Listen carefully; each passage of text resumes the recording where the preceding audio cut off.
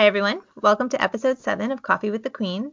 We hope you're all safe and finding some peace in this self-distancing. So I'm Nicole. And I'm Cindy. And we are happy that it's springtime. So I'm not going to lie to you. This is one of my favorite seasons. And today, Cindy and I are going to talk about what I like to consider the spring coffees. So those with bright berry and fruit tones. While I love these light, fruity, floral coffees all year round, they tend to be best in the spring, primarily because it's when most of the year's first crops arrive for roasting, which is always exciting for us as roasters, and secondly, because these coffees tend to pair best with foods that are naturally available during the spring, so namely edible flowers, berries, fruits, grapes, or anything made with a combination of, or individually from these elements. After our bean banter, Cindy is going to take this one step further and share some of her wonderfully refreshing spring drinks. After listening, if you're interested in learning more about anything mentioned in today's podcast, please visit our blog, coffeewiththequeen.com, or our podcast site, coffeewiththequeen.podbean.com. We'll have links to more in-depth entries on both sites. So the coffee groups we're discussing today are generally described as bright, fruity, winey, floral, delicate, and crisp. My guess is most of you have seen these terms in countless coffee descriptions, but may not know what they mean, or you're seeing them frequently in certain seasons, like right now, and are wondering why they appear so frequently. Today we're going to tell you what they mean and which coffee-producing countries are likely to produce crops with these light, lovely spring tones. Very often the words bright, fruity, winey, floral, delicate, and crisp are thrown into coffee descriptions to describe a coffee's upper notes, also known as acidity. This can create a bit of confusion between coffees that are really dominated by these qualities, such as the coffees we're going to discuss today, and those that just have a touch of it. It's a bit like describing the difference between eating a chocolate cake and a lemon cake with a little bit of chocolate drizzle. So before jumping into the coffees, I'm going to quickly cover our definitions for the terms that we'll be discussing today. Most coffee companies use standard definitions, but there can be some nuanced differences, so probably best to just make sure we're all on the same page, or I could be sending you completely in the wrong direction. When we use the term bright, we're talking about a coffee's acidity level, which is most often identifiable by the coffee's close and mouthfeel. So the close is really the aftertaste, and the mouthfeel is how it feels on your tongue. So bright coffees, which tend to be described as citric, highly acidic, and vibrant, produce a lingering, tingling sweetness that may feel like a dry, sharp, or pleasantly tart feeling in your mouth. The sweetness is similar to what you may experience after eating an orange, drinking a lemon-flavored beverage, or sipping on a delicate red wine.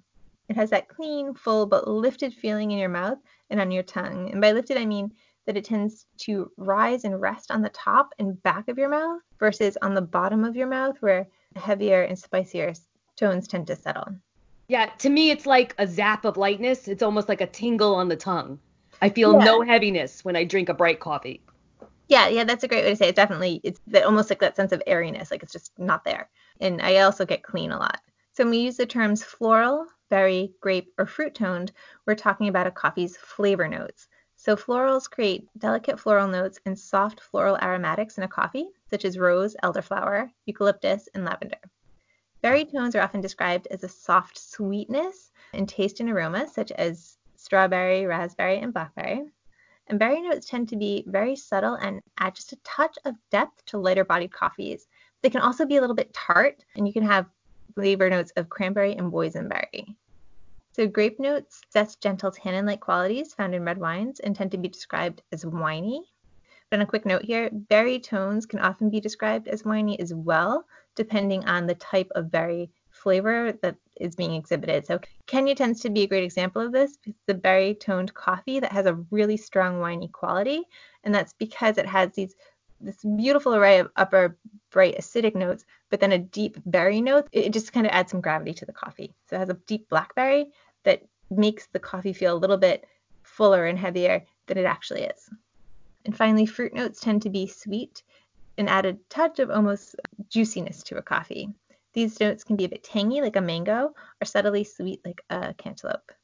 And again, this will have to do with the acidity levels and the elevation that's grown, but fruit encompasses all of this. So from the tangy mango to a really smooth, gentle, barely noticeable cantaloupe, which would probably be more on the lower notes. The mango would probably be on the upper notes again because it's got that crisp citrus-like quality. It's still important to point out that the coffee itself is not sweet in the way it is when sugar is added, or fruity as if berries are put in it. It's more like a tone. Yeah, exactly. If you aren't really focusing on your coffee and you take a sip, you're not going to be like, this tastes like strawberry. or this tastes like grape. You really have to focus. You'll probably get it more from the aroma at first. It's very, very subtle notes.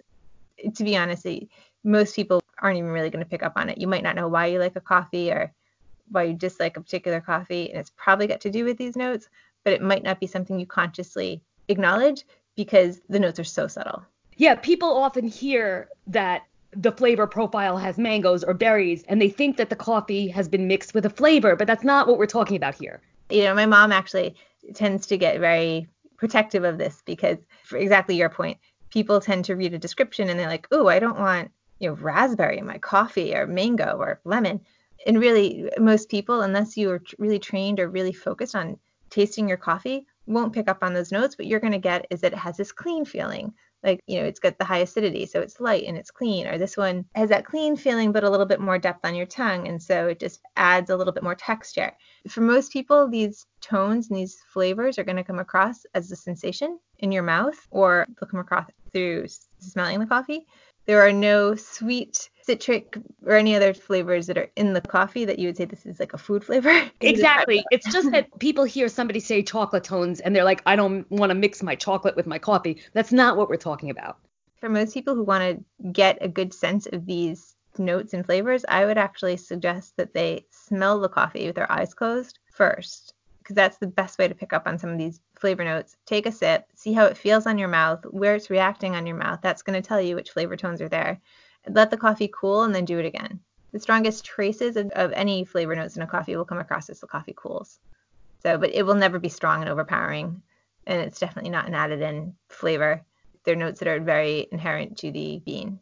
Often, if I really want to get a sense of the notes in a coffee, I'll take two drastically different coffees and try them next to each other. Like I'll try an Indonesian coffee and then I'll try a very bright coffee. And I can really sense the differences, but I'm not tasting fruits or anything like that. But I'm getting a sense of the acidity versus that sort of thicker mouthfeel. Yeah, and the thicker mouthfeel tends to be more associated with chocolate and spice. So that's a great way to do it too. Because everyone's going to pick up on these, the way you kind of introduce yourself to these flavor notes is going to be different. So for you, it sounds like it's much more tactile and how it kind of feels in your mouth. And for me, I get more from olfactory. It's subtle. I guess the bottom line is it's subtle. Comparison with two drastically different coffees is a great way to get introduced. Tasting the coffee as it cools is another way to be able to kind of identify what's in a coffee. The colder coffees tend to exhibit more of the notes a little bit stronger. Absolutely. I mean, it's another great way to try out these different tones is as the weather gets warmer to do it in an iced coffee. So yeah, iced coffee because it's cold, definitely a great way to do it. Another way is to actually just try the coffees with different foods. Part of the reasons we're talking about these coffees today is because they pair so well with desserts and fruits that people tend to eat during the springtime, because they'll be very complementary notes. So you might find that you, say for a Kenyan, because you just use that example, you don't really like Kenyan in the winter, but as you start to eat more fruits and lighter foods, all of a sudden a Kenyan is really appealing. Whereas if you're having pancakes and a heavy dessert in the middle of winter, Kenyan just feels washed out. You're not getting anything from it because your food is so dominant. Those berry tones can't really shine. Whereas if you're having something like a meringue dessert or anything light and spring-like, those paired with the coffee, the upper notes and the flavor notes of the coffee are really going to be able to shine more because they're not being overpowered by the food. So that would be another way to kind of get a sense of these coffees. But we have more of that actually on a tasting blog that we have. Yeah, great points though. Great points. So now that we have the definitions down, you may be wondering how coffee gets these flavor notes. And in short, they're born with them, mostly, although nurture does play a small role as well. So similar to the way a flower seeded from a singular source plant grown in different soils, like a hydrangea or a rose, will change color depending on the soil content, coffee plants absorb and reflect the flavor notes from their soil. So I think this is going right to what you were talking about, Cindy. So coffee actually picks up notes from whatever it's grown next to. So for example, coffee grown next to a cocoa plant will have subtle notes of cocoa, whereas the coffee plant grown next to pepper plants in, say, Indonesia is going to have more of a peppery tone. So growing elevation, processing, and roasting also impact a coffee's notes, with lighter, brighter notes often appearing in coffees grown at higher elevations, dry processed, and those roasted to a light or medium shade. Now onto the good part. Where do you find these lovely spring perfect coffees? If you enjoy berry tone coffees, look to Africa. The high elevation, fruit and citrus filled forests and rich soil produce wonderfully bright, crisp berry and grape tone coffees. If you enjoy a very crisp, clean berry wine coffee, you can only go right with Kenyan. I'm really loving Kenyan right now. I can tell. Yeah, it's fantastic right now. For a slightly less intense coffee with a touch of floral, try an Ethiopian Yirgacheffe. So as you move down the coast of Africa, while much more technical than you need to know, but all of the source plants throughout Africa derive from an Ethiopian. As we move down the coast, the elevation changes and the climate changes, so the nature of the coffee bean changes. So as we move from, say, Ethiopia down towards Tanzania and Zimbabwe, the coffees are going to be generally less acidic. They'll still have really nice acidity, and they'll exhibit a subtle berry tone with touches of fruit and floral notes. One of the primary ways that you can pick up on these differences is in mouthfeel. So as you move down the coast from the citrus-dominated coffees in the north and the west down to the floral-toned coffees, you'll feel a slightly heavier mouthfeel when you're drinking the coffee due to the reduction in highly citric upper notes. So if you prefer something sweeter, you want to go west towards Burundi and Rwanda. Beans from both countries have really nice acidity, good mouthfeel, and are a little sweeter with more prominent sweet berry notes. Roast will also have a big impact on the dominant notes in a coffee. So if you enjoy a truly bright, crisp cup, look for a light or medium roast coffee as the acidity is burned off during the roasting process. Alternatively, if you prefer a coffee with a slightly heavier mouthfeel but still want those bright, light base notes, for a full city roast or a Vienna roasted African. So if you prefer more fruit and floral tones and berry tones, it's best to turn your eyes towards Central American coffees. And I do feel a little bit like a game show host here. I'm like, hello, let me present Africans, let me present Centrals. But Central American coffees are generally balanced, bright, and very clean with fruit and other soft, sweet notes, such as honey. The highest acidity Centrals are often found in Guatemala and El Salvador. Guatemalan coffee generally has moderate high acidity and very gentle berry and citrus tones. Because of the great balance in flavors and acidity, Guatemalans are often described as producing a very balanced cup. We move east towards El Salvador. Here, beans tend to have slightly higher acidity with an amazing array of smooth, subtly sweet citrus notes. This wonderful brightness and harmony of acidity and tones often leads to Salvador's being described as clean.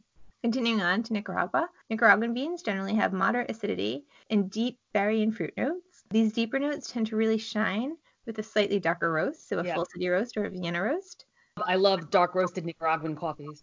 Yeah, it's just great. Those berry notes, they really change depending on the roast and the nature, their flavor, I guess, to begin with. But they can be really almost velvety on your tongue if they're roasted a little bit darker, and yet still maintain those nice citrus uppers. This trait of nice berry notes with a heavier mouthfeel continues as we continue to move on towards Costa Rica and Panama. Costa Rican and Panamanian coffees tend to have moderate acidity and a slightly heavier mouthfeel than other Centrals and Africans, and both boast an array of beautiful deep berry and mild citrus notes atop a nice, like almost decadent chocolate base. While it may not sound like it from these descriptions, there are some key differences between Africans and Centrals. Africans tend to be very crisp with very pronounced flavor notes, almost always showing a slightly winey base, and they tend to have a distinct tingling feeling on the tongue. Centrals, on the other hand, tend to be a little smoother and often have a gentle nut undertone. Africans also tend to be very complex, meaning that the bean possesses a really wide array of flavor notes and tones in each cup, and it'll change while you're sipping the coffee, whereas Centrals tend to be very balanced and clean. Coffees from either group are wonderful during the spring and summer months. Their lighter tones and moderate mouthfeels are really refreshing, and they pair wonderfully with your fruit-flavored and grape-flavored desserts. So once you've identified, or you may already know, your preferred coffee palette and acidity level, it's easy to zone in on a regional preference, and from there we encourage you to explore how different roasts change the texture and flavor profile of the coffee. Many people who prefer heavier coffees tend to shy away from Centrals and Africans because they've only ever had them light or medium roasted, and they just find that citric element to be too much, or they'll say the coffee tastes like water because it doesn't have that mouthfeel. So if you are in that group of people and are open to exploring Centrals or Africans or would like to try slightly lighter coffee, encourage you to try a Central or African roasted to a Vienna shade. So like for us, it's our Nicaraguan and our Costa Rican, because you'll get the upper clean notes, but you'll still have that deep berry tone and mouthfeel that you probably enjoy. Right. I'm a dark coffee drinker who really enjoys Africans and Centrals. Yes, it's so complex. So I guess what we've said today is coffees from particular regions and countries will have really dominant characteristics, but roast and processing can really alter those characteristics. So once you start moving into a darker roast profile, you get to play with the mouthfeel and the texture a little. It's very rare that you would come across a dark roast that you would say has a light mouthfeel because it's just not an aspect of the roast. It's good to explore, but if you are someone who has shied away from Africans and Centrals because you don't like that light mouthfeel and it tastes like water to you, definitely try one that's a little bit darker roasted because you might be pleasantly surprised. Right. I mean, I think I like a full body mouthfeel, but I don't like that pungent. Like, I'm not a Sumatran fan per se. In a blend, I'm okay with it, but I prefer a clean or dark roast. Yeah, and I tend to be more of a medium full city drinker. So I actually like probably these coffees for a different reason, which is they are a little bit heavier for me. If I get like a Nicaraguan or Costa Rican, it's actually a little heavier for me. So it's great when I'm having a dessert because my natural tendency is to gravitate towards the full city and medium roast. I love the high acidity. Yeah, generally there's something for everybody, and you shouldn't be afraid to experiment and try. Yeah, absolutely. And so that wraps up the main part of today's podcast.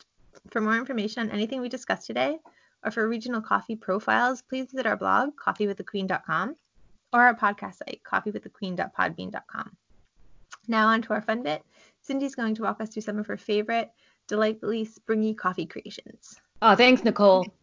So all this talk about fruity notes is giving me spring fever. And if you are like me, the minute that first warm spring breeze hits you in the face, the craving for fresh fruits begins. So today, in honor of the coming spring, I am speaking about 3 of my favorite ways to combine fruit in coffee. Specifically, coffee with orange, coffee with banana, and coffee with strawberries. So first up is orange. This recipe is similar to many holiday spiced coffee recipes, but it's delicious at any time of the year. It combines cinnamon, cardamom, ginger, nutmeg, and orange, all added to your ground coffee prior to brewing. And once brewed, well, you have to taste it to believe it. The spices and the coffee magically blend to create a truly one-of-a-kind drink.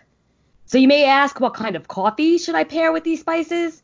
Well, when pairing a coffee with fruit, there are 2 typical paths to follow. You either use a coffee that will intensify the fruit flavor. That's sort of like what Nicole and I were talking about earlier. It's one that has similar flavors grown right into the beans themselves. Or alternatively, you could choose a complementary coffee, one that goes well with the fruit flavors that are in the recipe. For this recipe, my choice is a Yirgacheffe. Having natural cinnamon and subtle citrus tones, this coffee harmoniously blends with the spices mixed into the grounds pre-brew. This coffee will never overwhelm the flavors, but it will rather blend harmoniously with them. My next drink is a sweet banana coffee. While I have always loved eating a banana with my coffee, I never considered having the banana in my coffee until I experimented with this recipe. While many coffees pair well with banana, today I am recommending a Burundi Kirimiro. The smooth chocolate and clove tones of these beans are a perfect complement to the sweet banana. Of course, if you want to go full on banana, you could try a flavored coffee, such as Maui Madness or Funky Monkey, which would highlight and intensify that banana flavor in a wonderful way. Any of these coffees would be a great choice for this recipe. And the last fruit coffee pair I'm presenting today is my strawberry surprise. This is a play on a classic affogato. Traditionally, an affogato consists of espresso poured over vanilla ice cream. Many variations of this recipe exist. My strawberry surprise combines brewed espresso and vanilla ice cream, but also features fresh strawberries and a homemade strawberry sauce. While an espresso blend pairs wonderfully with the strawberries and ice cream, you could also go with a flavored coffee and really punch up that strawberry flavor. The last time I made this, I used chocolate-covered strawberry coffee, and the dessert was a complete hit. It's simple to make, and it's oh so fresh. I highly recommend it for your next dinner party. That concludes my recipe section today.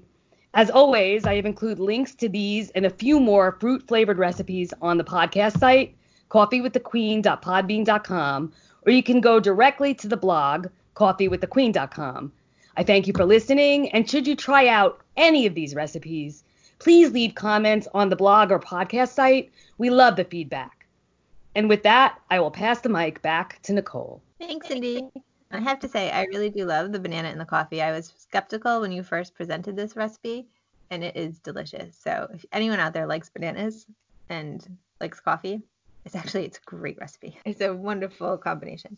Well, I would say since we started blogging, I started to make so many fruit sauces and simple syrups from the fresh ingredients, and the way they combine with coffees is really incredible, and especially African coffees, I have to say. Yeah, no, well, and then that's probably due to their complexity because they have all these notes that we don't, even as tasters, you don't really pick up on. I mean, like they could have like 200 flavor notes, right? And so we're not getting the subtle ones, but when you add something to it, it might pick up on a note that is not present really in the cup as a dominant or even underlying note. Like one of my favorites, I'm not sure if you've done anything with it, is oddly grapefruit with. It's going to sound bizarre. I feel like some of you are going to go and start Googling this after if anyone's still listening at this point. But if I have grapefruit with an African coffee, it tastes like chocolate in my mouth. If I have red grapefruit and an African coffee and I have the grapefruit in my mouth and I take a sip of coffee, I get this chocolate kick. I love it. To be fair, I started Googling it once and I was like, I wonder if I have some kind of mental thing. And I don't. Out there, you want to Google it? Go for it. I would say that's fascinating because not only is it metabolically boosting, but what a great diet tip. So you get that chocolate that you're not allowed to eat. I know. I love it. It's become my new thing is half a grapefruit or grapefruit with coffee after my lunch.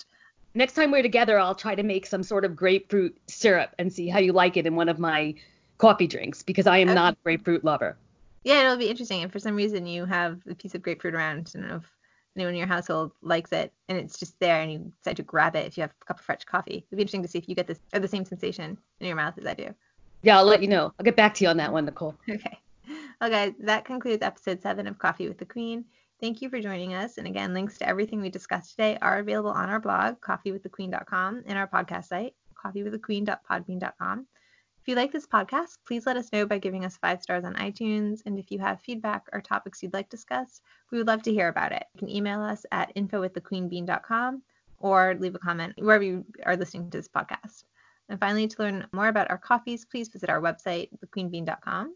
And one more quick note, for those of you trapped at home, we encourage you to check out our blog this month. Cindy's coming up with some great recipes if you need a coffee fix and aren't able to go to your coffee shop. And I'm going to try to do one on crafting with coffee for those of you that have kids at home. You're getting a little bit restless. You can have a lot of fun with your leftover coffee and coffee grounds. Stay tuned, and we'll see you all next month.